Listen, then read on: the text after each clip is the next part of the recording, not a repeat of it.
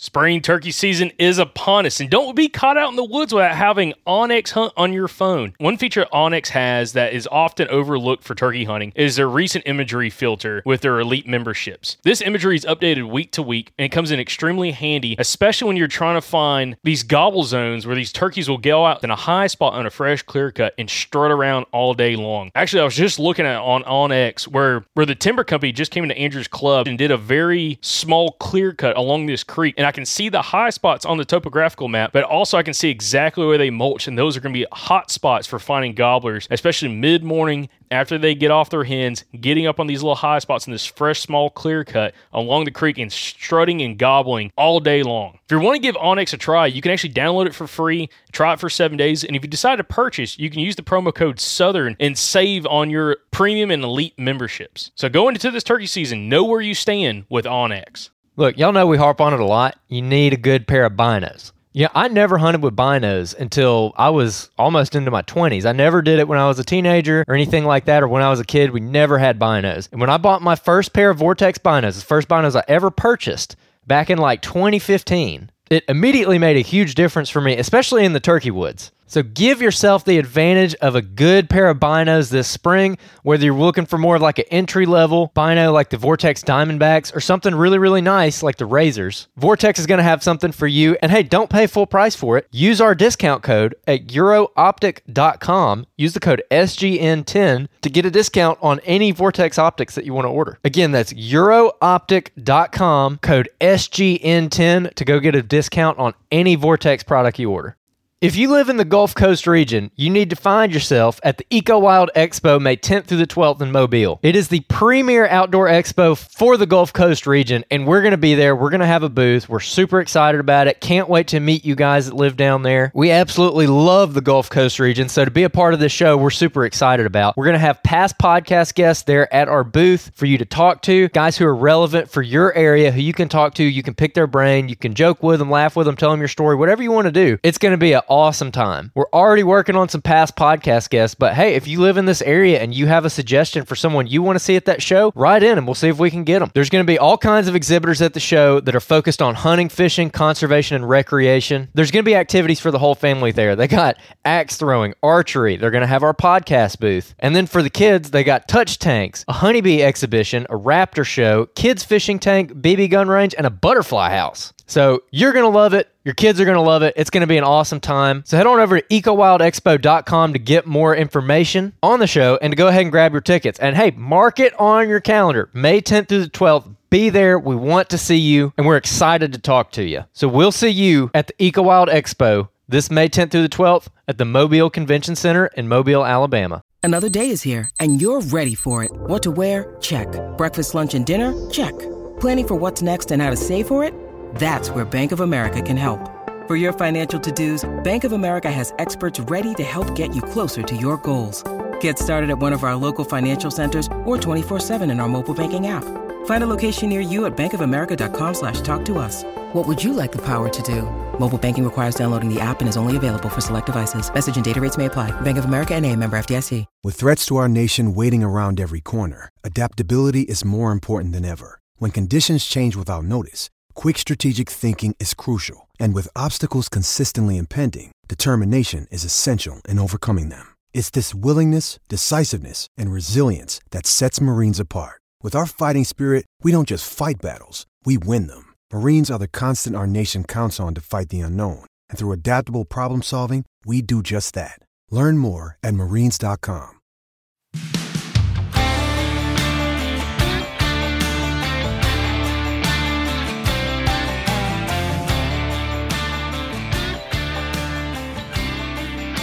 Welcome back, everybody, to another episode of the Southern Outdoorsman Podcast, coming at you live from, well, I say live, it's not really live, but coming at you from the National Turkey Federation. Oh, wow. NWTF, yeah, you messed National us Wild up. Turkey Federation. Listen, guys, National Wild Turkey Federation. The guys, Pete Moeller and the guys in the marketing team really love me saying that.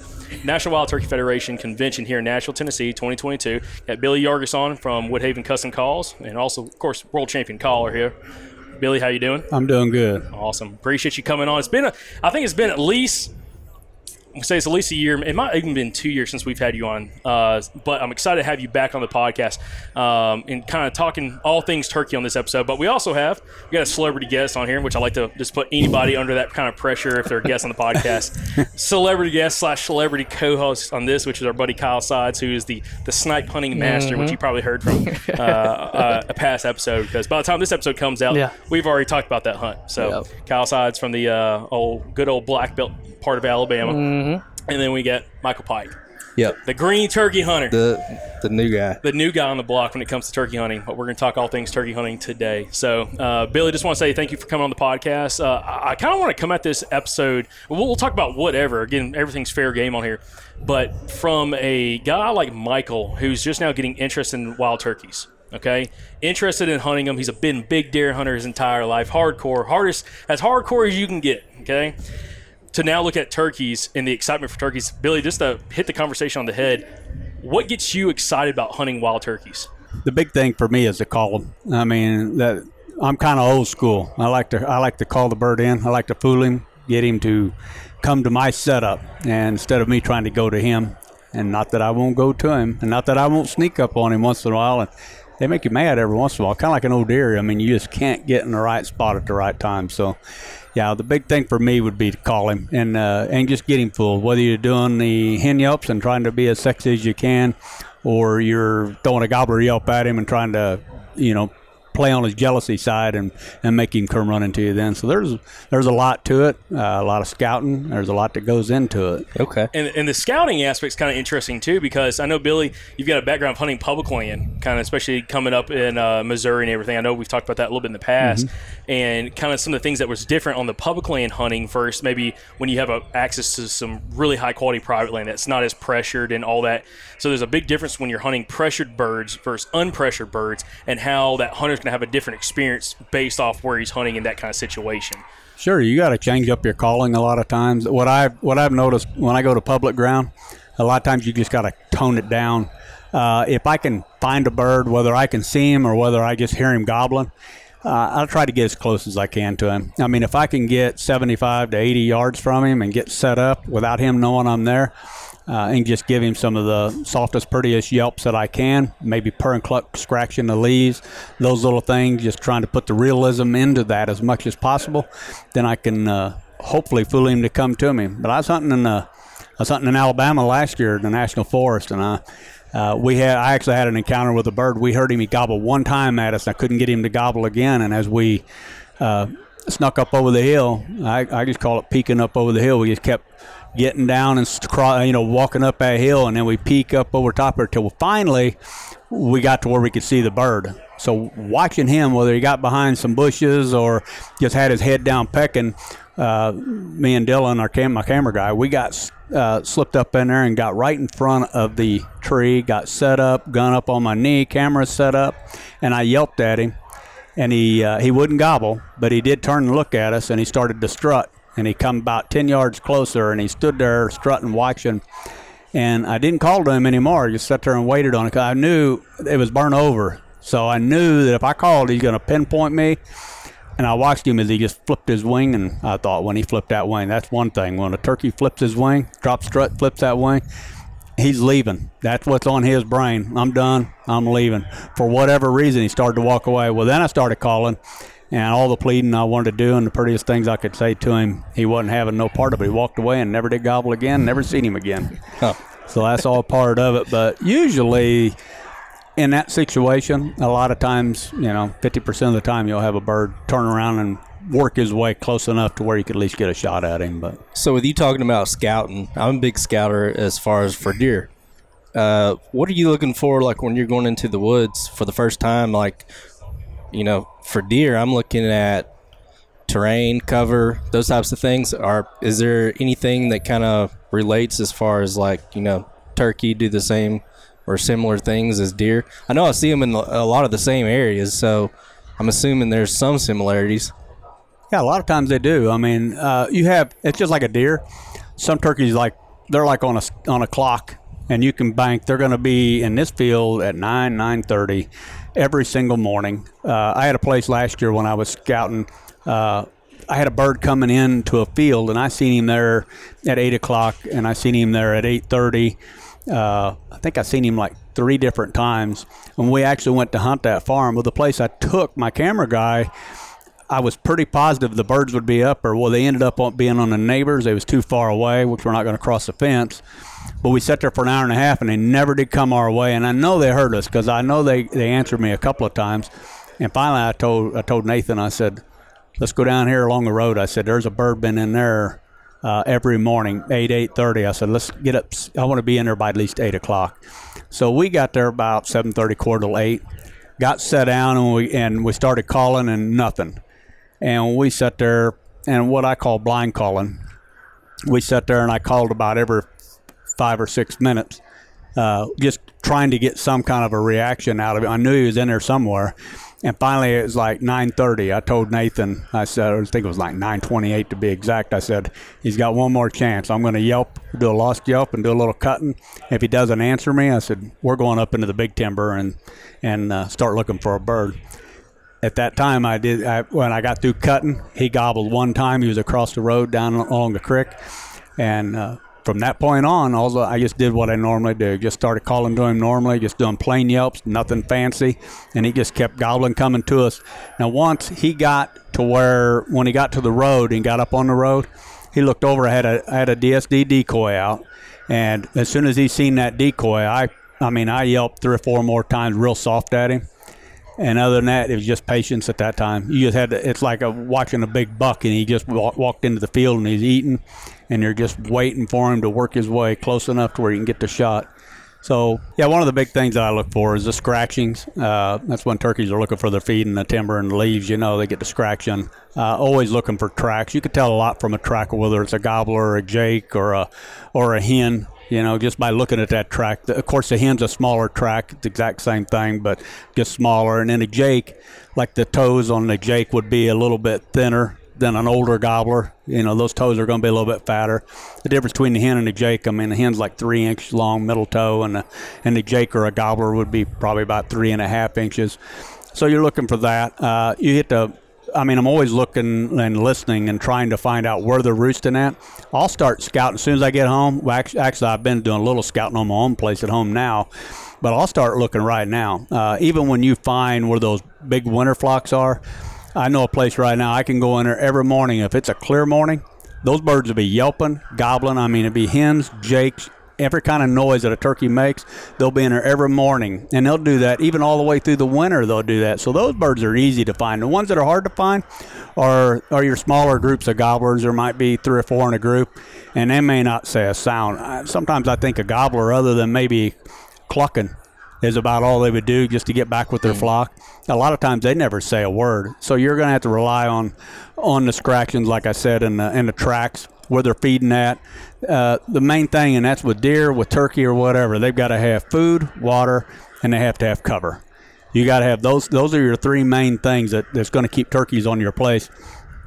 Now, if you can go in and find, I've actually went in and found piles of turkey poop underneath trees. If you find that, that bird's in there every day. I know a spot like that. Whoa. There you go. That's what I'm talking about. Yeah. Kyle, he's holding out, bro. Yeah, he's already scouting, man.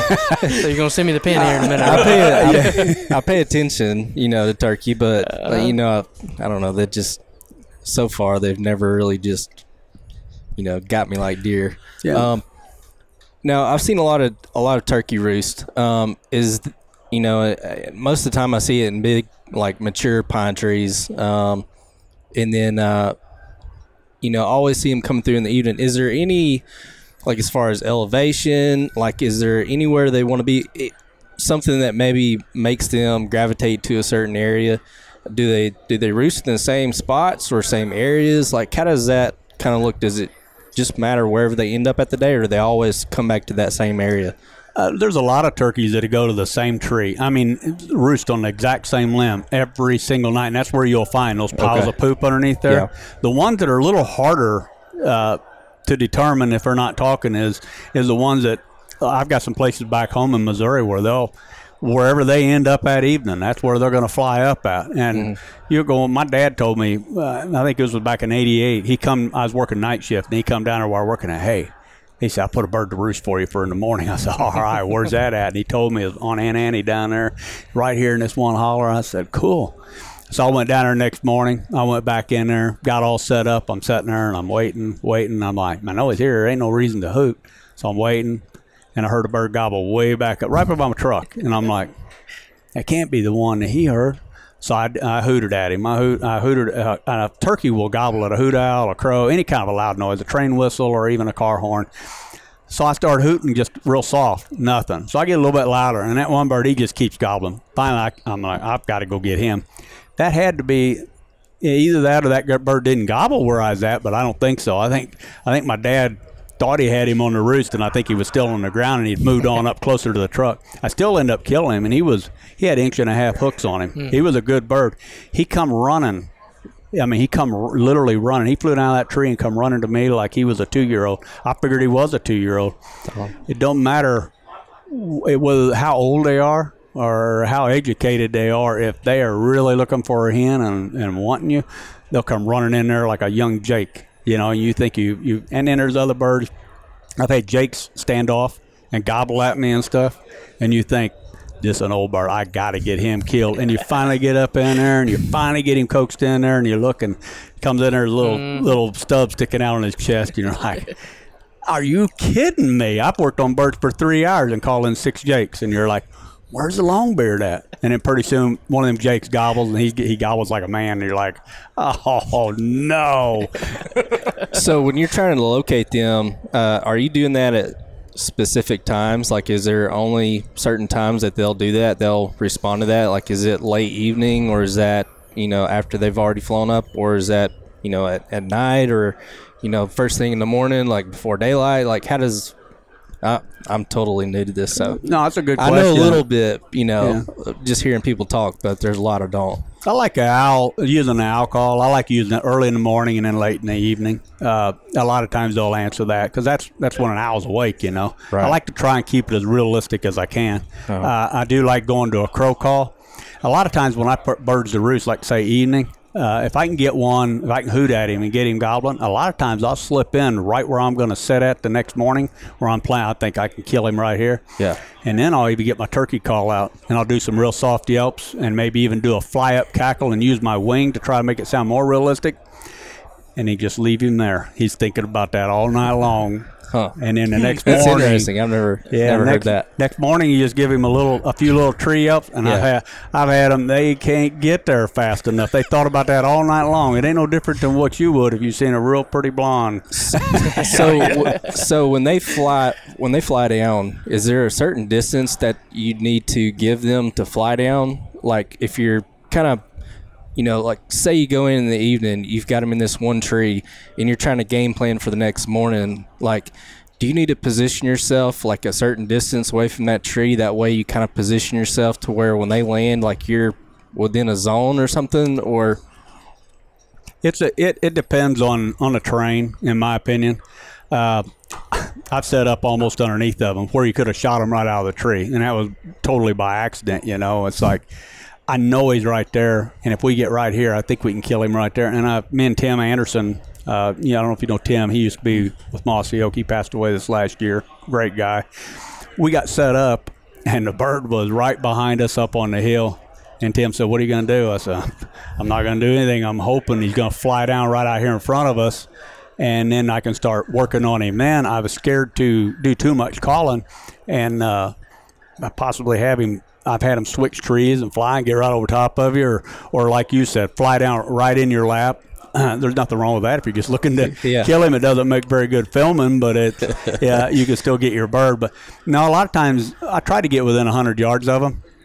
And there's some places you may have to get 200, 300 yards away from them, depending on how open the ground is. If the moon is out and it's really bright in that field, and no leaves on the trees, you may not be able to get in there. You may have to set 300 yards. Okay. If the birds, like on the national forest, if I had one to roost in there, I'd get within 50, 60 yards of him, and I'd want it when he flies down, I'd want him to fly right down next to my decoy and try to kill him, as soon as his toes hit the ground. So it's just reading him, just like a big buck. You just got to read him. How close do you want to get into his bedding area? If the wind's right and you can stay quiet and get right in there within 60, 70 yards of him. When he stands up, you'll probably be able to see him. And, that'd be great. When you're going in, do you have to be like extremely quiet, or is it more about a visual? Like, how does that look? No, you want to be as quiet as you can. We've even gone so far years ago. Russell Robertson, he taught me how to hunt. Period. And one of the things that he taught me was he liked to get really close. I mean, sometimes you could be sitting there looking at the turkey, and he's not 50 yards on a tree out there in front of you. And back then, we didn't have Apex ammunition as far as that. Nowadays, you could shoot him just as soon as he hit the ground if he dropped right straight to the ground. But no, he liked to get in there really close. And what we would do is we'd actually not take a leaf rake, but we'd take a stick with 3 limbs on it to where it would make like a leaf rake, and we would actually rake us a path all the way to the tree we wanted to set up against. And if we used a decoy, we would rake a path out to right where we wanted to put the decoy at in the middle of the afternoon when the birds wasn't around. So that next morning when you walk in, you wouldn't make a sound. I mean, you walk right straight to that tree, go put your decoy out, come back and set up. And especially good when you're taking kids hunting. Kids have a tendency to scoot their feet for some reason, and then not just kids. I've guided a lot, and when you take some people, they do it anyways. But if you get all them sticks out of your way and they don't know you're there, that's the whole key. You take mossy oak camouflage where you're going to blend in with your surroundings. Use the correct mossy oak camouflage where you're going to blend in. They're not going to see you. You go in there and make no noise, and use the Woodhaven calls to sound exactly like a real live wild hen turkey. Your chances are going way up. When you've got like private around, I always hear everybody, they're always talking about, oh, they went to the private, that I couldn't get them off. Like, so as a new turkey hunter, like in my mind, I'm thinking, okay, well, if you know where they're roosting and you know where they're going, jump in between. Is that something like you could, effectively do? Like, if you know they're at point A and they're going to point B, you just get in between them and then basically cut them off? Or you could. I mean, I'd rather be at point B. I'd rather be where they want to go. It's always easier to call a turkey where he wants to go. And if they normally go there anyways and they hear a hen there, you might just, they might just speed it up and get there a little bit quicker. Like I told you about that hunt just a few minutes ago. Yeah. That bird had been coming to that field and strutting in there. Uh-huh. And by doing my scouting, I knew that bird had been coming in there. He was late that day. For whatever reason, he was late.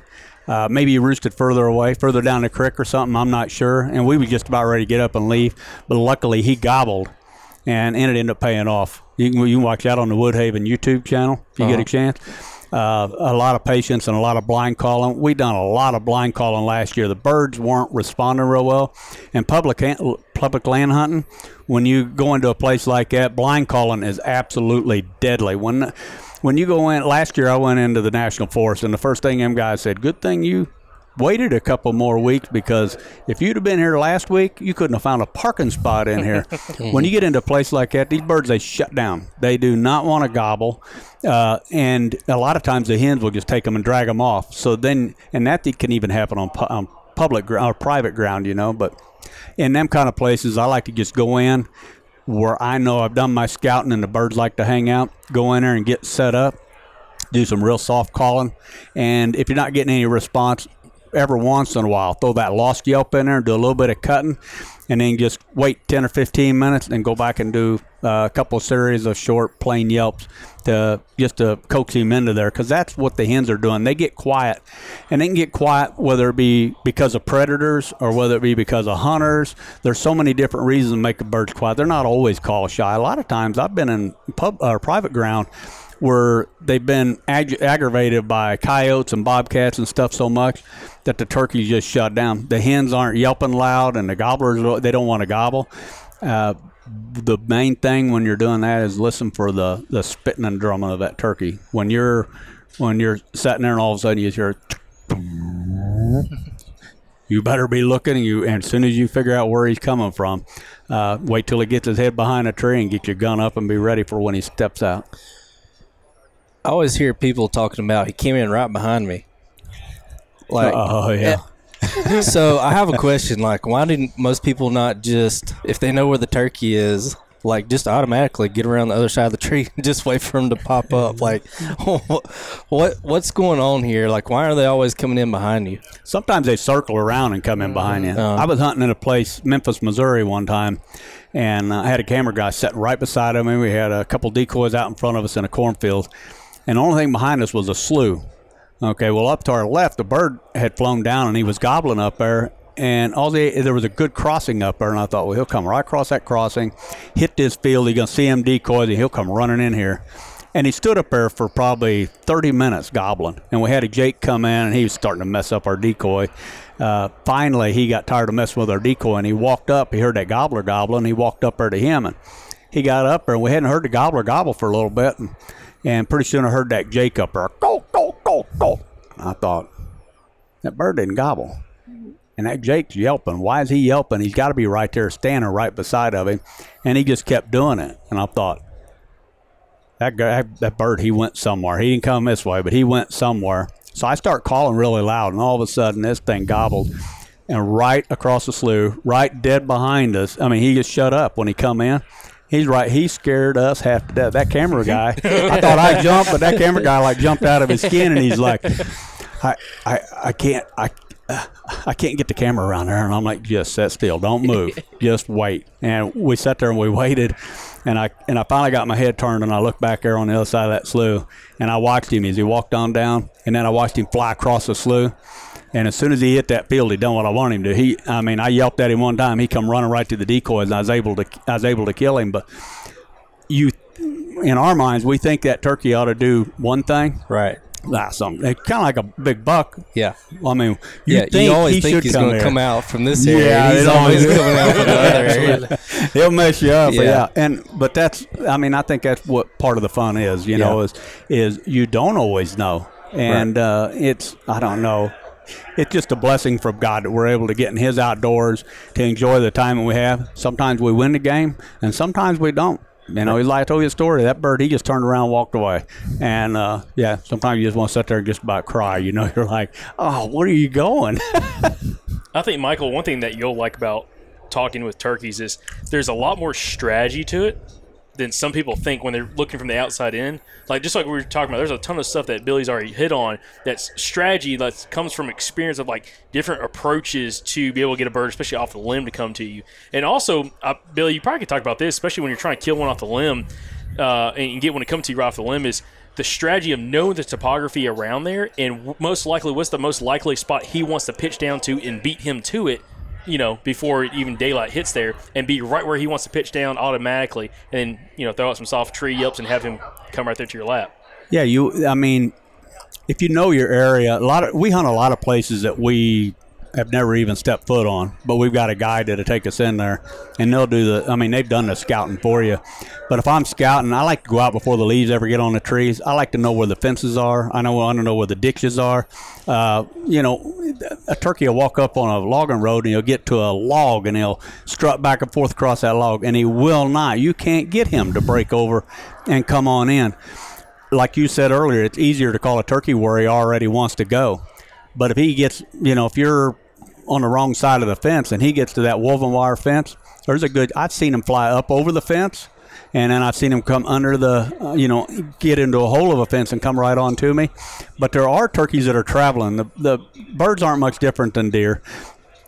The gobblers will be traveling looking for hens, and they'll go across country. I mean, they might go 5-10 miles. Well, they don't know that area. We all think, they live here every day. Well, not always. And that bird may not know there's a hole in that fence. And for whatever reason, it seems easy. You ought to just fly right over top of it and come to you. A lot of times they won't do that. They'll strut back and forth and back and forth. But if you're set right up on that fence, you got permission on the other side, and you set right up close enough to that fence, when he gets there, then that gives you the opportunity to go ahead and kill him. And that goes to say whether it's early morning or later in the afternoon, because you can hunt all day in Alabama. Back home, we can only hunt till 1 o'clock. But when we hunt later in the morning, I'll switch over to like a box call or the Cherokee Classic Crystal and start running them. And it reaches out further and try to strike one up. We was talking about locators. I use them as locators a lot of times. Sometimes I don't. If the birds aren't gobbling good, I won't use a turkey call to try to locate them, because you do. You've just got through calling, you walk around a corner of a field or something, and there a gobbler is standing there and he flies off. Well, then your hunt's over. But if you use a crow call and he might answer that, then you got a better chance to get in there and get set up. Some birds are so hot, you don't even have a chance to get in an area and get set down before he's right there on top of you. I mean, I think every hunter has had that happen to him. You hit the call, he gobbles, everybody's scrambling trying to get set down, and you never hear him again. That's probably because he came running as fast as he could, and he's seen a bunch of guys trying to get set down. I don't know if y'all ever had that happen to you before. Yeah. But Well, I have Plenty of for times. sure. Yep, absolutely. So there's a lot to this, and Mike, you've asked some interesting questions. I'll be honest, because again, this is what I wanted. I wanted to do an episode. Billy, I'm glad you were able to come on, and we can talk about some of the stuff from Michael's perspective of, again, being that green guy, because it's amazing how many people I'll listen to, write in onto the podcast talking about, they just now are getting into turkey hunting. They've been deer hunting for 35 years or 25 years, and now they're like, well, y'all talked a lot about turkeys. Well, now I'm interested in getting into turkeys and turkey hunting. And it's amazing just how much there is to learn when it comes to chasing a turkey. Some people, again, outside looking in, this is probably one reason why Michael's never been super excited. Like, oh, is this a turkey? Is this a bird? Like, Yeah. it ain't got the antlers and all that kind of stuff. But it's amazing how many times I've been outsmarted. And again, that bird hang up just outside of range because I didn't set up in a proper spot, like what Scott Ellis talks about. Hide the hen. And put yourself in the right position where he's got to come and close the distance, especially if you're not using decoys, and set yourself up in that position. So when he comes in, you have the opportunity to kill him right then and there instead of him hanging up 80, 90 yards. This is when the times I wish I had a decoy with me to be able to kind of help seal the deal a little bit with that visual, which is just a huge aspect as well. But it brings up, just the aspect from, again, Michael's perspective of, again, just coming at this from a new hunter. There's so many different things that, Billy, you do on a yearly basis that a lot of guys are just now kind of think, like, how can I maybe learn some of these different things? And one thing you've told us, I think about been the first time you came on the podcast, which is like back in 2018, 2019, which was, I think it was like mid-morning and afternoons, kind of on your blind call sets, getting up on a ridge top and kind of like, blind calling down the ridge, swing down, do some yelps, and then sit back down that one spot where you're like, it sounds like a hen on top of this, ridge trying to call back to, the flock. So, Mike, in some of these areas where we can potentially hunt some afternoons, and Billy, you talking about, again, this calling strategy of being able to kind of do this blind call set when you're especially an individual guy, and you don't have somebody else with you that can kind of do some of that calling for you. Can you talk about that strategy of, again, kind of getting up and kind of imitating like that lost hen up on top of one of these ridges and then sitting back down to kind of give that atmosphere and that kind of perspective to potentially that bird that might be, 300-400 yards away from you? Yeah, I've had it work in the spring and the fall before. A lot of times when you do your scouting and you know where the birds like to hang out, and sometimes it's just year after year, the birds hang in this particular holler. I'm up on top of the ridge, and I've been sitting there for an hour or so, and just nothing's answering, nothing's going on, I've actually got up and take off. I kind of call it a little walkabout. I take off walking, say, to my left, and I just make a big circle all the way out in front of me, go out there 50, 60 yards. That 50 or 60 yards may allow that gobbler to hear my call right there. But when he hears you doing that, and when a hen's searching, they're yelping and they're cutting and making all kinds of racket as they're walking all the way around there. And if I hear a bird gobble at me, I'll immediately start to walk back where I want to sit down at, even if I'm walking away from him, and just keep right on yelping and a cutting. And when I get back to where I want to sit, I sit back down there and get my gun up on my knee and I get ready. Now, after I get set down, if he gobbles at me, a lot of times I'll tone it back down and I'll just yelp at him a little softer. If I get the right reaction, he gobbles right back, cuts me right off and gobbles back at me. Just wait on him. He's coming. He's on his way. Especially, you'll be able to tell he's starting to close the distance. When you're doing those blind calls, would you rather be like on the spine of a ridge? That way you can catch both sides of it, or like be in the bottom of a holler and going up to each side? Like, is there a preference to where you do that at, or? No, you can do it either way. I've done it in the bottoms before. You can cover a lot of ground if you're sitting down, like say down along a creek down in the bottoms, and basically the birds on each side of that can hear you. But even if you're setting up on top of ridge, personally, I like to set up, if I'm hunting a timber, I like to set up on top of the ridges and just wait. Yep. And do my calling from right there. But that travels so far. I've had birds Matter of fact, we got a hunt on the Woodhaven channel right now. Scott Tiersey, we call him Skeet. We went in and we got set up and we started to call.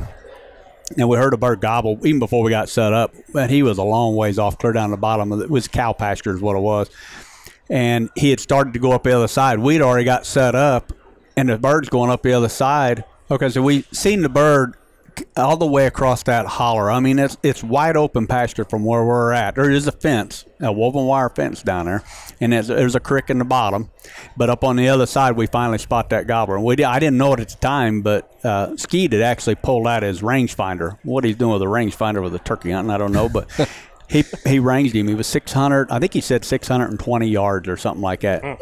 And he had actually gotten even further, and I just kept cranking on him. Skeet got, I don't know what he might have had a Cherry Classic Crystal or something. He started stroking on it, and we just kept watching him with our binoculars. Philip had a set of binoculars, kept watching him. He said, that bird's turning around. I think we called to him so much that he started to pay attention to us, and the hen that he was following, I think she slipped away and got away from him. So when he got turning around and he couldn't see her anymore, he actually started coming back down the hill, and I said, he's coming. I said, he's coming this way. He walked all the way down. It took him a long time to get across the creek and the fence. And I told Mark, I said, I think he'll come up that little draw. There's a little draw right out there in the middle of his hayfield where we was sitting at. He walked right up there, 10 yards from the decoys. They say I said decoys too close. I like them 10 yards. I like them right in my face when I get ready to shoot him. But he walked right up there from even that distance, and he ended up killing him.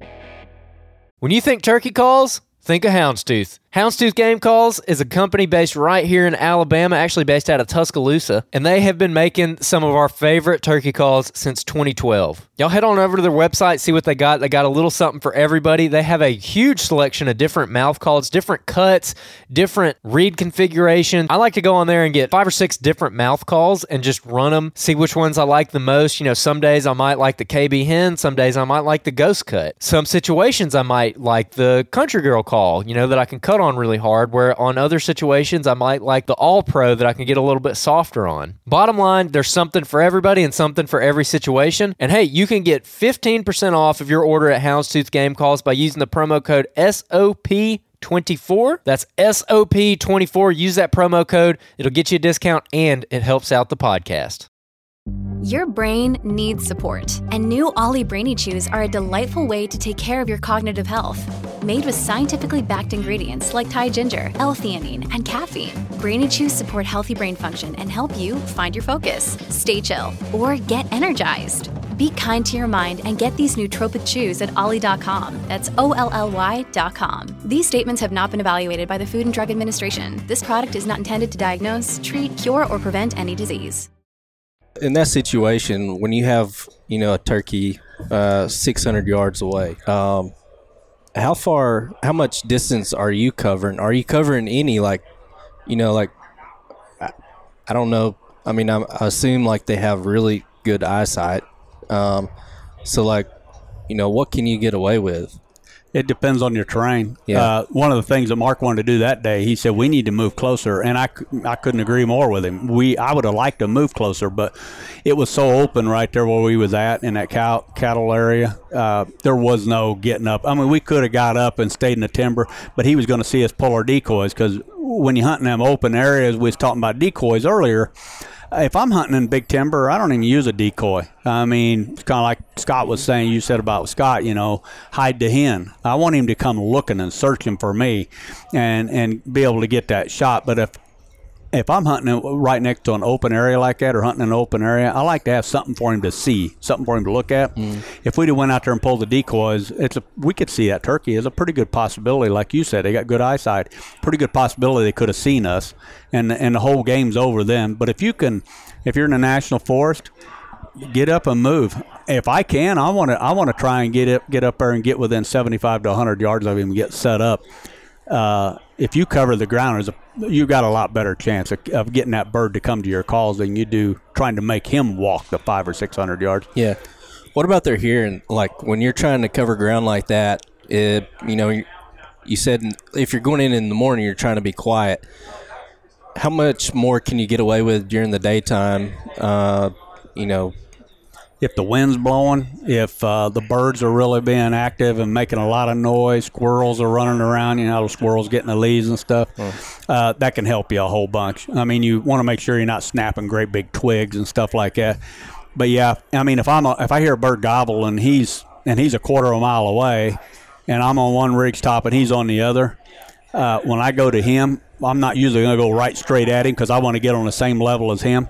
I'll walk down my ridge a pretty good ways, and I'm not trying to be quiet. I'm getting across that holler. Now, when I get on his ridge and I start trying to get in and move in a little bit closer, then I start trying to be quiet and try to get in where I need to be at. So, I mean, they're no different than us as far as if they hear something a long ways away, just some leaves rustling, they're not gonna turn around and take off running. Now, if they can look across there and see you because there's no leaves on the trees, that's totally different. You're not going to be able to, get right in on top of them. With the leaves on the trees, you can get by with a whole lot more trying to get in on a bird. So it just depends on the terrain of what you're going to do. So sound and sight, I guess, are their main senses. That is their senses, yeah. Is there anything you need to worry about as far as scent, like when you're coming in? No. Like I said, I'm new. I'm brand new. Thankfully. Yeah, because they can work cut out for you. They can smell you wouldn't be killing you have a terrible time killing a turkey. Well, it's like another thing, Bill, I think it'd be nice for you to talk about is the difference between leaf on versus leaf off and how that affects your hearing and like potentially how far you think that bird is and judging distance based off that gobble. Because I think as someone new going out there, you hear a bird gobble, you don't know necessarily is he 300 yards from you or is he 800 yards from you, depending on the situation, because it takes you some time to get out there and be able to hear different gobbles, understand potentially how far that bird is. But it's different with leaves on the tree versus leaves off the tree. It always seems like I always run over the top of a turkey, he's gobbling, leaves are on the tree, I'm thinking he's 400 or 500 yards, and next thing I know, he's 250 yards and he was facing away from me. And next thing I know, I blow him off the limb or run into him or whatever. So could you talk on some of that? Because I think that'd be something really interesting to talk about in this episode too. Yeah, I've made all the mistakes. I've made about every mistake possible, and you think we got to learn from our mistakes. And even after 40 years, you'll make the same mistake you did the first year every once in a while. Then you get mad and kick brushes. You go back to the truck because you messed that all up. But no, he's right. As far as the leaves being on the trees, that gobble's a lot more muffled.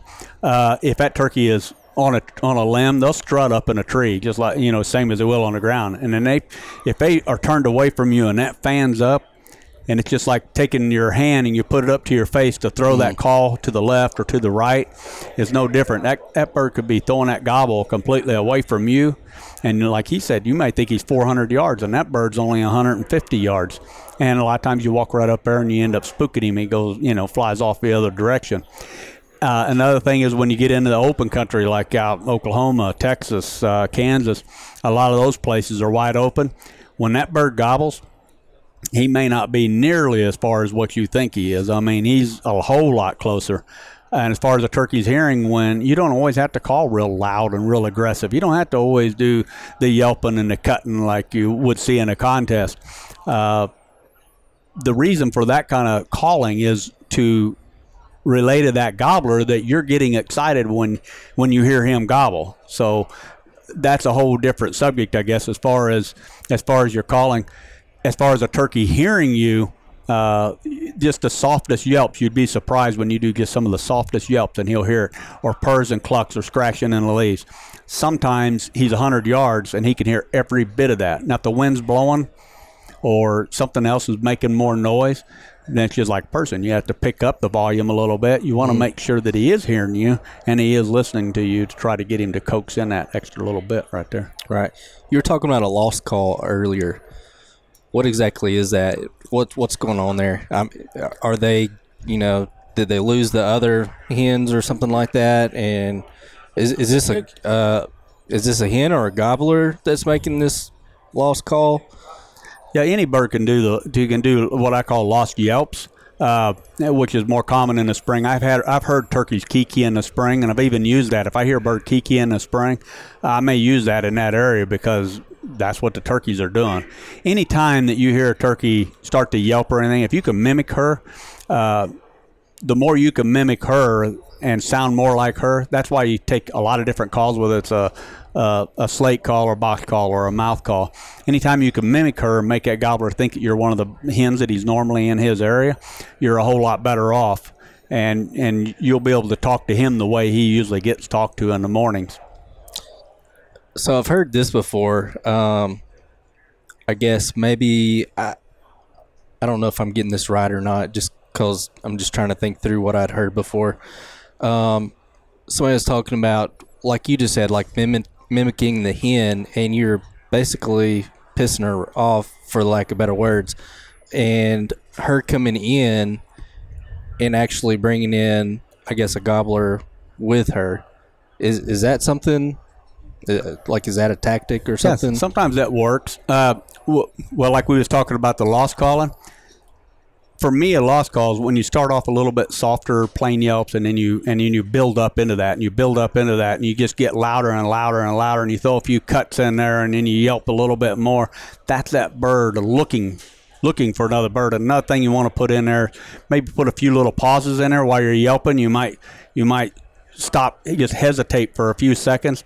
And that's what a hen does. They're listening for a gobbler or a hen to respond to that call. And like you were saying, hung up birds, we call it hung up birds, or henned up birds, I guess, more of a better term for it. You get birds that are henned up. Sometimes you can get that. If you can get a hen to start talking to you, you can do one of two things. Okay, but you got to try something. You can yelp at her and get her mad. And everything she does, like I was talking about mimicking a bird, just mimic what she's doing. If she starts getting aggressive with you, get aggressive with her, next thing you know, you're having a little battle, and she just drags a gobbler right in behind her. I've also had it work against me. I was hunting in Tennessee with Jason Cruz one time, and we come up to a field, and we seen a group of hens. And I don't know, there's a couple, 3 gobblers in there with them. And I mean probably 10 or 12 hens, if I remember right. So we get set down, and we start to call, and the hens start raising their heads. I mean, they wouldn't talk to us, but they start raising their heads and they're looking. And I just keep soft talking. I'm not calling real loud or anything like that. And they turn around and they go the opposite direction. Well, the gobbler's just following them wherever they go. We get up and we move all the way around the field, and we get on the other side. Okay, now they're feeding towards us again. And I yelp at them. And them hens, they start sticking their head up, and next thing you know, they're feeding off in a different direction, taking the gobblers away from us. We move all the way back around the other side of the field, and we get reset up again over there. And I went ahead and I called to them again, and I had them. I thought we had them this time. They're coming. They're getting pretty close, and the gobblers are still just a little too far to shoot. The hens are actually within shooting range. And that lead hen turns around and walks off back towards the gobblers and leads them off the other direction. But luckily that day, there was another gobbler off to our right, and he heard us doing all that calling. I start pleading with them, when they start walking away. And another gobbler gobbled. And, boy, I mean, there was probably 8 hens with him, and he come up on our right side and was able to, I don't know if I should say this. Jason may not like it. He missed, but anyway, I had a great time. I was doing all the calling. I got to see a show. The turkey still got away, but it was a fun time. So is there like a perfect day for you, like as far as weather conditions? Like, I'm sure weather plays into how active they are, maybe whether it be calling or moving or anything like that. Sure. I mean, and it depends on where you're at. Back home, really how cold it is doesn't matter as long as it's calm and it's clear. Calm and clear morning back home, and it can be 25 degrees. The birds, they'll be really active and really be gobbling good. You get in other areas where it's normally warm, you get that cold weather, and a lot of times they just shut down. They're freezing. They don't want, they don't want to talk or anything like that. But yeah, the bluebird days, I mean, I love hunting the bluebird days. That's when the turkeys are more vocal 9 times out of 10 than they are any other time. What about wind? Are more calm days better than the windier days? Yeah, you can hear better, and I think the birds are a little quieter a lot of times on the real windy days, because of the fact that they can't hear as good, so the predators have a better opportunity to get up on them, which also will play in your favor. If a bird is gobbling, then it allows you to be able to sneak through the timber in those leaves and try to get set up a little bit closer to him. So, but the birds will talk. I mean, they'll get to gobbling and stuff. I've killed a lot of birds in real high winds. I mean, I say high winds. I mean, you get 15-mile-an-hour winds. I've killed a lot of birds in those. They'll come in and their tail fans blowing up over top of their back and everything else. So the wind's not going to stop him from coming in, but he may not be quite as vocal on those days. And trying to walk around and strike one up, that's a lot harder because you can't hear them when they do gobble sometimes. What about on rainy days? I noticed they always seem to go out in the fields, or at least what I guess, seen in the past. They always go out in the fields. Like, I remember my dad always talking about, which he wasn't a turkey hunter, but he was talking about they go out in the fields and look up at the rain and drown themselves or something like that. I don't even know if that's true. The tame turkeys, I'm sure, do. I hope the wild ones don't do it. We won't have no turkeys left. We had we used to have I guess a thing of turkeys. I'm sure they weren't wild. I don't know. They may have been, but like during the drought, like during the summertime, they would come over to our front yard if we had a sprinkler on, and just to get the water. Oh, yeah, they're going to go wherever they have to get what they need. But like you were saying about the rain, one of the things we'll do if we're having trouble, if it's raining and we're having trouble, and not so much a hard rain, but like misty days or something like that, one of the first things we'll do is hop in that truck and start riding and looking in fields. Or if you got hidden fields, you can walk back in there, walk through the timber and keep peeking out there and looking to see if they come out in the fields, because turkeys go to the fields when it's raining. And I think that's a safety thing that God gives them, that when it gets to raining, they can't hear a predator sneak up on them, so they're going to rely more on their eyesight than they are on their hearing. They go out in the open fields. Plus, I always wonder if the night crawlers, they come up. Well, that's what I was going to say. Night crawlers maybe come insects. up. There's a lot of worms might come up to the surface when it gets to raining. And I kind of wonder if that ain't part of it too. Yeah. Real quick, I just want to mention one thing. Another thing, talking about like the open areas they come out to, the fields. In areas where there's no fields, that could be a fresh cut over. A fresh clear cut. Sure, yeah. If it's I'm talking like that year that was cut. I know a place on the area's got a lot of birds that it comes to mind that I was just really got this confirmed for me. Fresh cut over like that, they get up on those logging decks, and it's like they can get out and they'll strut up there on those logging decks out in the hill country where it's like nothing but slash on the ground. Well, earlier we were talking about too, like the burn areas. Do they prefer that because they can see further, or because that's where like the new growth is, or is it kind of both? I guess maybe it could be both. I think the reason they are in those areas is because of the new growth that's coming on. But yeah, once they're there, I mean, they can, and like on a rainy day, I'd say that might be a really good spot, just like a wide open field, is for them to get in that burn area. Man, when a bird comes up over the hill on one of them burn areas, when he hits the top of that field and you can see his head, you better kill him, because that may be the only chance you got to kill him. He may turn around and he can pop that head up and be gone just as fast as he got there. It's crazy. Right. So as far as food, like what are they really focusing on? Are they focusing on the insects? I mean, different times of the years. I mean, in them burn areas, I mean, little shoots that are just coming up. I mean, they'll eat clover. Heck, back home, I've seen them eat like walking sticks. We had an overabundance of them one year. Any kind of little grubs or bugs, or in the wintertime, they're looking for acorns, they're looking for corn out in the fields. Or so let's say it's springtime and you're in a really heavily forested area, not a lot of fields, anything like that. Like, what's your go-to? Like, where do you think they're going to? Like, is there anything in particular in the big timbered areas? Back home, a lot of times the birds will fly down, and I've seen them stay in the same holler almost all day long, like along a creek or something. It's like that gobbler, and this ain't all gobblers. I mean, a lot of them travel, but I've seen them stay in one spot and have the hens come to them. That old dominant gobbler, he sits down there, and when his hens are all gone, he'll gobble every once in a while, and another hen will go to him, and them are some of the hardest birds there are to kill. I spent a lot of time on a bird like that, calling to him and getting him to gobble, and then sometimes even crawling a little bit closer and a little bit closer and a little bit closer, and it might take you some time, and finally get within what we call in his bubble. If you watch on the YouTube channel, we hunted a place last year, and we called a hen in, and she flew up in a tree, and a lot of times they'll do that to where they can see further. It don't happen a lot, but every once in a while, and we wasn't doing any good, and we moved. We was hunting with Cody Turner, and we moved, and he said the birds, a lot of times they work this way, and we got over there. We got in what we got inside of his bubble, within that 100 yards or a little closer. We got in there, I yelped him, man, I mean, he gobbled, and he come right straight in, which before we was 150 yards from him, and it was wide open, they just got through burning this thing, and he wouldn't come out to it. But once we got, I guess, close enough to where he thought, where he thought he was safe, then he come right on in there strutting, and I end up killing him. And he was an old bird. He had a Jake with him, and that bird, he had 1.5 inch hooks on him. I was really surprised. I walk up there and look. Oh, yeah, you don't get these every day. So there's a lot.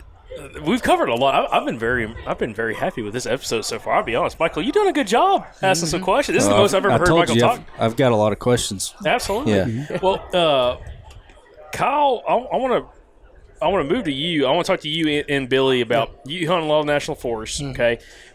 And kind of growing up, turkey hunting, but then kind of getting into this like the national forest game. What has been like your biggest challenge hunting some of that public land and dealing with some of the other hunters and everything? Because I'm trying to give him. We're talking about this all around Michael. Like, how do we give him like the best?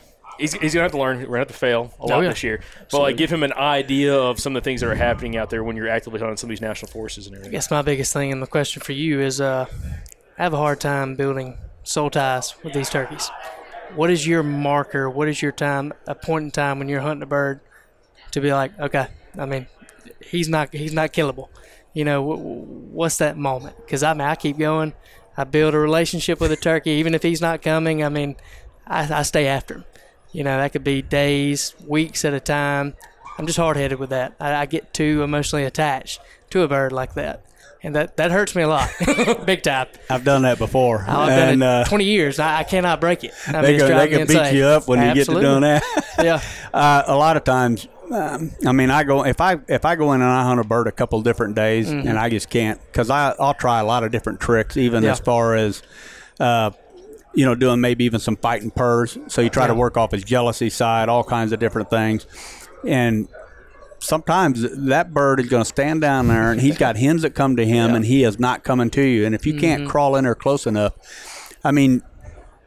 personally, I would try to get right in there within 50 yards of them. But I know what that national forest is like. Oh, yeah. Some of them places where they're going to roost at, you ain't going to get within 50 yards of that turkey. Yeah. And you ain't just going to rake the leaves away and be quiet enough to be able to get into that close of it. If I hunt him a couple of days and I just can't, if I just can't close the deal, do you hunt him in the evenings too? Try to hunt him in the mornings and in the evenings? Until this year, yes. Because they changed it to 1 o'clock. We can't hunt. Oh, really? This year. Yeah. It's first time state Alabama, so it's going to be. Oh, it's a new deal for you then. Yeah, it's going to be hard. And I don't know if that's going to make it worse, if I'm going to push harder in the morning times. I don't know. No, it's always been 1 o'clock back home. When we had to stop at 1 o'clock, and the best thing to do is go back in there and find out exactly where he's roosting at. And one day he might just make a mistake. Yeah. Personally, I won't mess with a bird that many days in a row because there's so many other birds. I usually go try to find me another bird. That's what I tell people. If you're limited and that's the only bird you got, then you're just going to have to. Absolutely. One of the things I would do is I'd try to do as soft a stuff as I could. A lot of purring and clucking and scratching in the leaves, and try to. You're going to have to catch him on a day when he hasn't got the hens coming running to him. Yeah. I had an old timer tell me one time. He said, "Go out when it's been raining all night long," and he said, "If you know where that bird roosts at," he said, "Go out when it's been raining." He said a lot of those hens, if they've got eggs, and that's probably a little later in the season, if they've got a clutch of eggs that they've been laying, a lot of times they want to go set on that nest because they don't want the egg to get too cold, so they'll go set on that nest. Now, how true that is, I don't know, but it has worked for me a few times where I went in there and killed that bird that was unkillable, and he didn't have any hens with him that morning. And so I always figured that old timer might have been right. Maybe them hens are going to their nest and sitting on that nest on those particular days. And then the rest of the day, you just go hunt some other bird. It's so hard. Dang it. I don't know if it's a pride thing. Being a public land hunter, you're like, oh, my gosh, I wasn't good enough. I didn't do something right. I'm like, oh, my God. Not that I don't want somebody else to kill that bird, but, I got so much invested in him. I'm like, it just emotionally, it wrecks me. But when you pull that trigger and he walks up there and he's a 2-year-old, and a lot of times they ain't the one that's got the inch in the hook. Yeah. It's crazy. They may be the dominant bird. I guess another one would be, and it's kind of off of that too, is picking the right bird. On the rare occasions in Alabama that you're hearing 4, 5, 6 different birds what's your marker for which one to go to? Obviously, the one that's gobbling the most, he seems the most receptive. I'm going to go to him. But, what's your marker for that? Obviously, distance plays a part in it. I'm like but, you. I mean, a lot of it would also depend on where is he at. That's right. Because the bird that's by himself and it's not always, a pretty good chance that he may be the dominant bird with all the hens. That's right.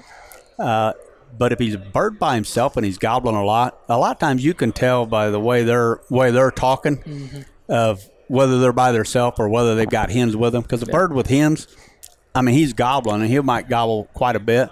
Man, I've seen birds that were alone, and I mean, that's a different gobble. I mean, they'll gobble and gobble at everything. I had a Gould's hunt, and this bird, there was a hen up in there with him, and I don't know what happened to her, but this bird, I mean, everything. Ducks flew over it, whatever. Wow, bow, bow. When they're doing that, I mean, that's one you want to go to. I'll tell you a story back in, I think it was in 88, I was hunting our old saddle club, and I went in and I got set up on a first bird I heard gobbling, and I start watching hens flying down. I mean, I'm within probably 70 yards of this bird, and I start watching hens. And hens, well, that's back when we had a lot of birds, and they just kept flying out of the trees. This bird's gobbling at everything I'm doing, and I'm not doing anything loud. And the more hens I keep watching fly down, back by, there used to be an old white gate out there on our property line, and back by this old white gate, I could hear this one bird. And I mean, he was probably every 10 seconds, this bird was gobbling, just nonstop. This bird, I know he's got hens, and I know I'm close to him. I got up and I left him, and I went all the way back there, ended up calling that bird in. He was a nice bird. I mean, I called to him, walking in there, I ended up spooking up a bunch of deer, and they ran right down to him. I'm like, oh, no. But I went ahead and I got set up anyways, and I called to him, and he gobbled. So, all right, the deer didn't spook him. So I yelped at him again, nothing. And I yelped at him again, nothing. And then I get a little louder, nothing. And I'm like, maybe the deer hadn't made it all the way down there, and then they finally did. But I decided to set it out for just a little bit. Yeah. And pretty soon I started hearing that spitting and drumming. I'm like, oh, he's close. He quit gobbling. He had gobbled and gobbled and gobbled and gobbled, and I'd say he didn't have any hens that morning. And when he started coming to me, he shut down. And he walked right up there within 20 yards. I ended up killing him. So you just never know. I mean, I'm like you. The bird that's gobbling the most, it's a pretty good chance that he's looking for hens and he ain't got none with him right then. That's right. If you can be the first hen that he hears, if you hear him gobbling and you can get in there and be the very first hen he hears, good chance he'll fly down, come running right to you. I think one thing I've been doing, just kind of piggyback off that, is if the rare occasions I have multiple birds gobbling, I'm going to pick, hey, which one kind of do I want to play with? And I turn them on each other. I start talking to him, and then I'll shut up to him, and I'll start talking to that one. And just kind of play the devil's advocate, kind of have them where they're mad at each other. You know what I mean? So that's one thing. I kind of piece them apart that way. Sure. Yeah. Anytime that you can go in there and paint that picture. When we go up on the calling contest, for a calling contest, and we're setting up there, and we have to paint that picture for that judge. When they call for a kiki run, a lot of times I like to go to the back of the stage, and I try to, when a bird is lost and they begin to do a kiki, they're trying to just throw a real soft key out there because something just split the whole bunch of them up, So they're real soft. They start off real soft, and then as they feel more lost, they start to get more pleading and more frantic, and they start getting louder and louder to where eventually they're just screaming their heads off, and they're trying to get a response from somebody. They don't want to be alone. And it's not much different, when you paint that picture for a gobbler. I took my daughter on her first turkey. I had taken her out with a 410, and we'd shot that gun before, and I put the lightest loads in that 410 that I could. And she was just creaming these cans, that I set up for. So when we went hunting, we was actually a little bit late. It started getting breaking daylight, and I'm like, we ain't gonna get in a good spot where I wanted to go. I said, I was in here and I found a gobbler. I said, let's go in here. I said, and I thought there was only one bird in there. Well, we got in there on top of that rig and got set up. One gobbles on our right, one gobbles on our left, kind of like what you were just talking about. So I'm just doing everything real soft, and both of them, they're just a hammer. Well, the one on the left flew down. I said, get ready. I said, the one on the left flew down. I said, he'll probably come right up here and you can kill him. And he shut up when he hit the ground. And we waited, and I just kept calling real soft, and this bird on the right, he's still gobbling. Well, this bird never gobbles again, and I don't think he ever came to us. I don't think he ever had any intentions on coming to us. But this bird over here, he don't know that. So I told my daughter, I said, I had an old scratch box that I could do a gobbler yelp on, and I said, all right, I'm going to do a hen yelp. I said, I'm going to take your scratch box and do a gobbler yelp. And I said, then I'm going to do a hen yelp real fast, like I'm answering him, cut a couple times, and then like I'm answering that gobbler. I said, that bird, he'll get all jealous. I said, he'll fly out of that tree and come running up her. My daughter's like, she's 13 years old. She's like, really?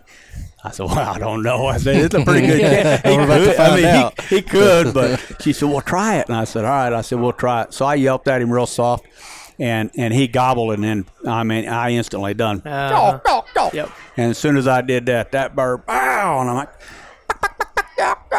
and as soon as I did, this bird, you could hear him bow again, and you could hear the wings. I said, get your gun up. And boy, she got up on her knee, and this bird literally ran clear to the top of the hill, stopped up there and poked that head up.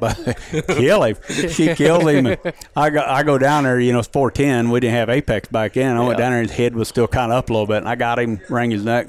I could hear her up there going, making this squeaking noise, and I'm like, I throwed a 3-inch mag, but it's a 410. I throwed a 3-incher, and I thought, it must have kicked her. No. She still got her face mask on, and I'm come down here. So she came down there. I'm still standing there next to the turkey, and we're talking, and I'm like, well, she ain't crying, and all of a sudden she can't breathe. She does that again, and I'm like, what are you doing? Are you crying? No. And I'm like, pull your face mask off. So she pulls it off, but she's not crying. And I'm like, what is that noise you're making? Daddy, I'm just so excited. She said, I just can't believe that worked like that. He did just what you said he was going to do. And I'm like, oh, yeah, that makes it all worth it. That fires me up. Oh, yeah, it was. I painted that picture in hopes that it would work. And that's all we can do. When we go turkey hunting, we can paint that picture, and we can try to get in that gobbler's mind. And honestly, I think, like you was talking about them other birds, I think sometimes they begin to learn you. Absolutely. And they never see that hen, even if they don't know that you're an actual hunter. They've never seen that hen and don't know why she's not coming to them. But he's already made up his mind. I am not going up there. You've been yelping at me for 5 days, and I am not coming up there. He just gets stubborn. I don't know, but you paint that picture for him, and all you can do at that point in time, and I don't care how good or how bad of a caller you are, you paint that picture and just hope that it all works out. That's right. Yeah. Kind of on a father question. That's a little off topic. You're good. A little off topic. You got 2 little girls. When did you get them started? Because I grew up. I've done it my whole life. That's my favorite thing. When did you introduce them to it? The girls I made them wait a little bit longer because a lot of times, not all girls, but most girls are a little more petite, than boys are. So most of my daughters, I made them wait till they was about 13 years old to where they could handle a gun and shoot a gun pretty good. But I will tell you this, that same day that I was telling you that my daughter killed that bird, first thing she said, I pulled my face mask off, and of course I packed a bird out for her. I made her pack a gun, and I said, and she looked at me, she said, all right, Daddy, now it's your turn. And I was like, all right.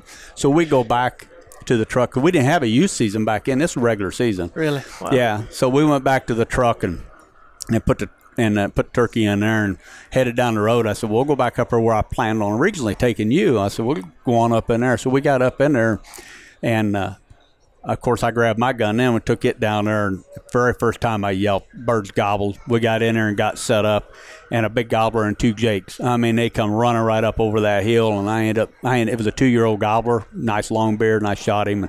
And it was a good day, no doubt about it. But the thing that really got me on the way home, she turned around and looked at me in the truck, and she said, you know what, Dad? I said, what's that? This is the best day of my whole life. I'm like, oh, man. Yeah. I've never forgot that to this day, and I don't know if she knew what that meant for me back then. We'd been going through a lot. I'd been through a divorce and everything else, not too many years before that. So for her to say that, being the best day of her whole life, she turned it into one of the best days of my life, I can tell you that. For sure. Yeah, I'm fired up because, she's only 2. So I got a long way to go. You got to be over here. We're at a point right now, though, that every turkey hunt we watch, I'm calling so much in the house. I'm watching so much turkey hunting. And she is just, immersed in it. She is just enamored. Every call, she'll gobble at 2 years old. Or make a sound, like a gobble. It's the craziest thing, it's all in God's time and God's plan. I thought I'd have boys. I got 2 girls. I had 3 you know girls. Yeah, exactly. And it's just like it would be guys like us, so immersed in turkey hunting and everything. But that's a sector that the women are typically forgot about. In this, they love it just as much as we do. Oh, they can. So, boy, yeah. I'm fired up about that. I really am. Yeah. Don't sell them short. We have a youth hunt back in Missouri every spring. Been doing it for several years. Good friend of mine, Ralph Biedenbender. He organizes so much of that. I mean, a lot of people point the finger and say I'm doing it, and in all honesty, I mean I do a part of it, but he's the one that does so much groundwork, gets so many prizes, and I help with that too. But without him, I don't know that I would be able to pull it off. But we'll have 100 to 125 kids come for that youth hunt, and we'll do on a Friday night. I do a turkey hunting seminar, and I might share my testimony or have somebody else come up and share their testimony with the kids and everybody. The next day we go out hunting. They can actually kill a turkey, and then that afternoon at noon we meet at Rouse, and he'll supply a whole meal for these kids. And then we'll have more guns and stuff for drawings and things like that. And these kids are pumped. They love every bit of it, from the Friday night all the way to the end of it. And some of the kids, they might even hunt the next day. Yeah. I mean, as far as we're concerned, our youth hunt is over on Saturday. But and it's boys and it's girls. Mm-hmm. You get them all out there in the field and teach them, get them started, teaching them in the right direction, get them on the right foot. There's nothing any better than that. And they're our future, as far as the turkey hunting. And we need to keep that going. Absolutely. Billy, I want to say thank you for coming on. This has been an excellent episode. This is first off, this is the least amount I've ever talked, I think, on a podcast episode. Yeah. But I've learned so much, and I thoroughly enjoyed it. Again, Michael, with you kind of asking a lot of questions, it's kind of cool to kind of see your mindset. Again, being as green as you could possibly be. Okay, don't even earn. I cannot talk. Don't own a turkey gun. You don't have really anything. You just got your first turkey call and trying to learn how to do this simple calling. And it's like trying to figure stuff out that how you could possibly have success. And of course, having Kyle on here and everything else, it's been awesome. Well, I've got a question. What kind of turkey call would you suggest for a new beginner to get and start with? Just a turkey call in general? Yeah. I just got one that Jacob said, "Hey, get this one." Yeah, because it's something super easy to run. Is that the one right there? Yeah. That little box? Yeah. Slate box? Yeah. A friend of mine, King Guy started putting these out back in Missouri. Like I was telling you before we ever started, it's probably close to 40 years ago. That is a good one for a beginner. Yeah. Any kind of a slate call will get you started. But like this one here, it's so easy. You put your thumb on there, you cluck. It's very, very easy.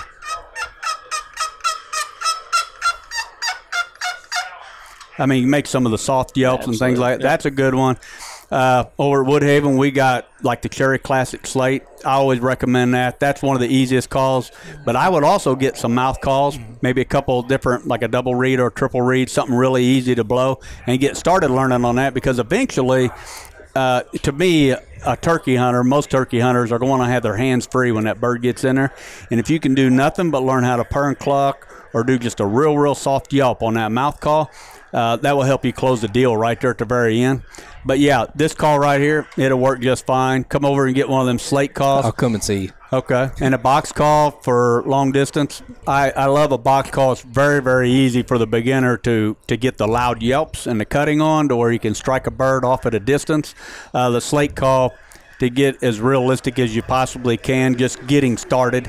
One of my things that I would say a beginner turkey hunter, one of the things I always tell everybody, the softer you can call, if you're not confident in your calling, the softer you can call, the better off you're going to be, because you don't always know. Knowing what to say and when to say it to a particular turkey is a big, big thing. You go by the reaction of how they've answered you, or maybe their body language if they're out in the field and you can see them.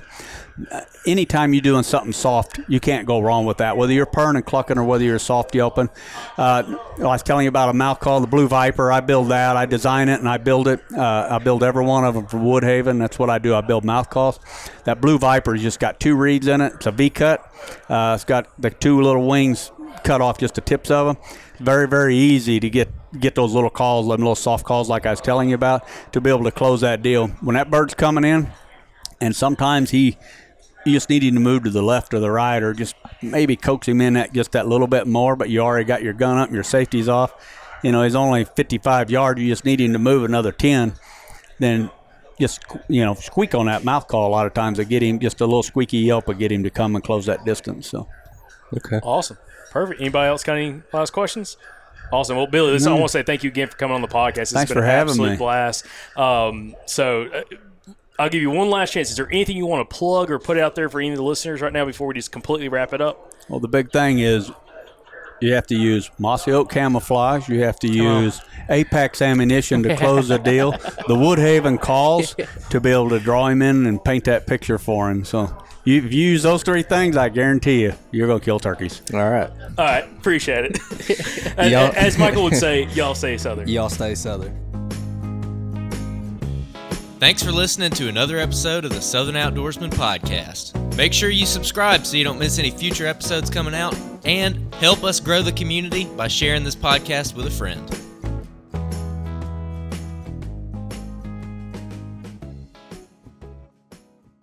Y'all go ahead and write down the dates, June 28th through June the 30th. Go ahead and just mark those off your calendar so you can be at the Dalton Convention Center in Dalton, Georgia for the 2024 Mobile Hunters Expo. Y'all heard a ton of content from that expo last year that we posted. We talked about it a ton. Look, if you're the kind of person that listens to this podcast, this show was literally made for you. It was literally designed for you, which means you're going to love it. All the best companies in mobile hunting are going to be there. A lot of the best deer killers in the Southeast are going to be there. A lot of our past podcast guests are going to be there. It's going to be an incredible event. And hey, if you've been looking to either get into a saddle or maybe a mobile lock-on setup or just a different kind of tree stand setup, I'm telling you, it's worth the investment to go to this show because they're all going to be there and you will get to try all of them in person before you buy it. So you don't have to order something online and then wait for it and then try it when it comes in to see if you really like it. You're going to get to go put your hands on everything all in one day, test it all out, and figure out exactly what works best for you and have it taken care of before deer season starts. So like I said, go ahead and put it on your calendar, guys. It's a no-brainer. You got to be at the show. Again, it's Friday, June 28th through Sunday, June 30th in Dalton, Georgia. We absolutely cannot wait to meet you guys there and talk hunting. So we'll see you at the 2024 Mobile Hunters Expo in Dalton, Georgia.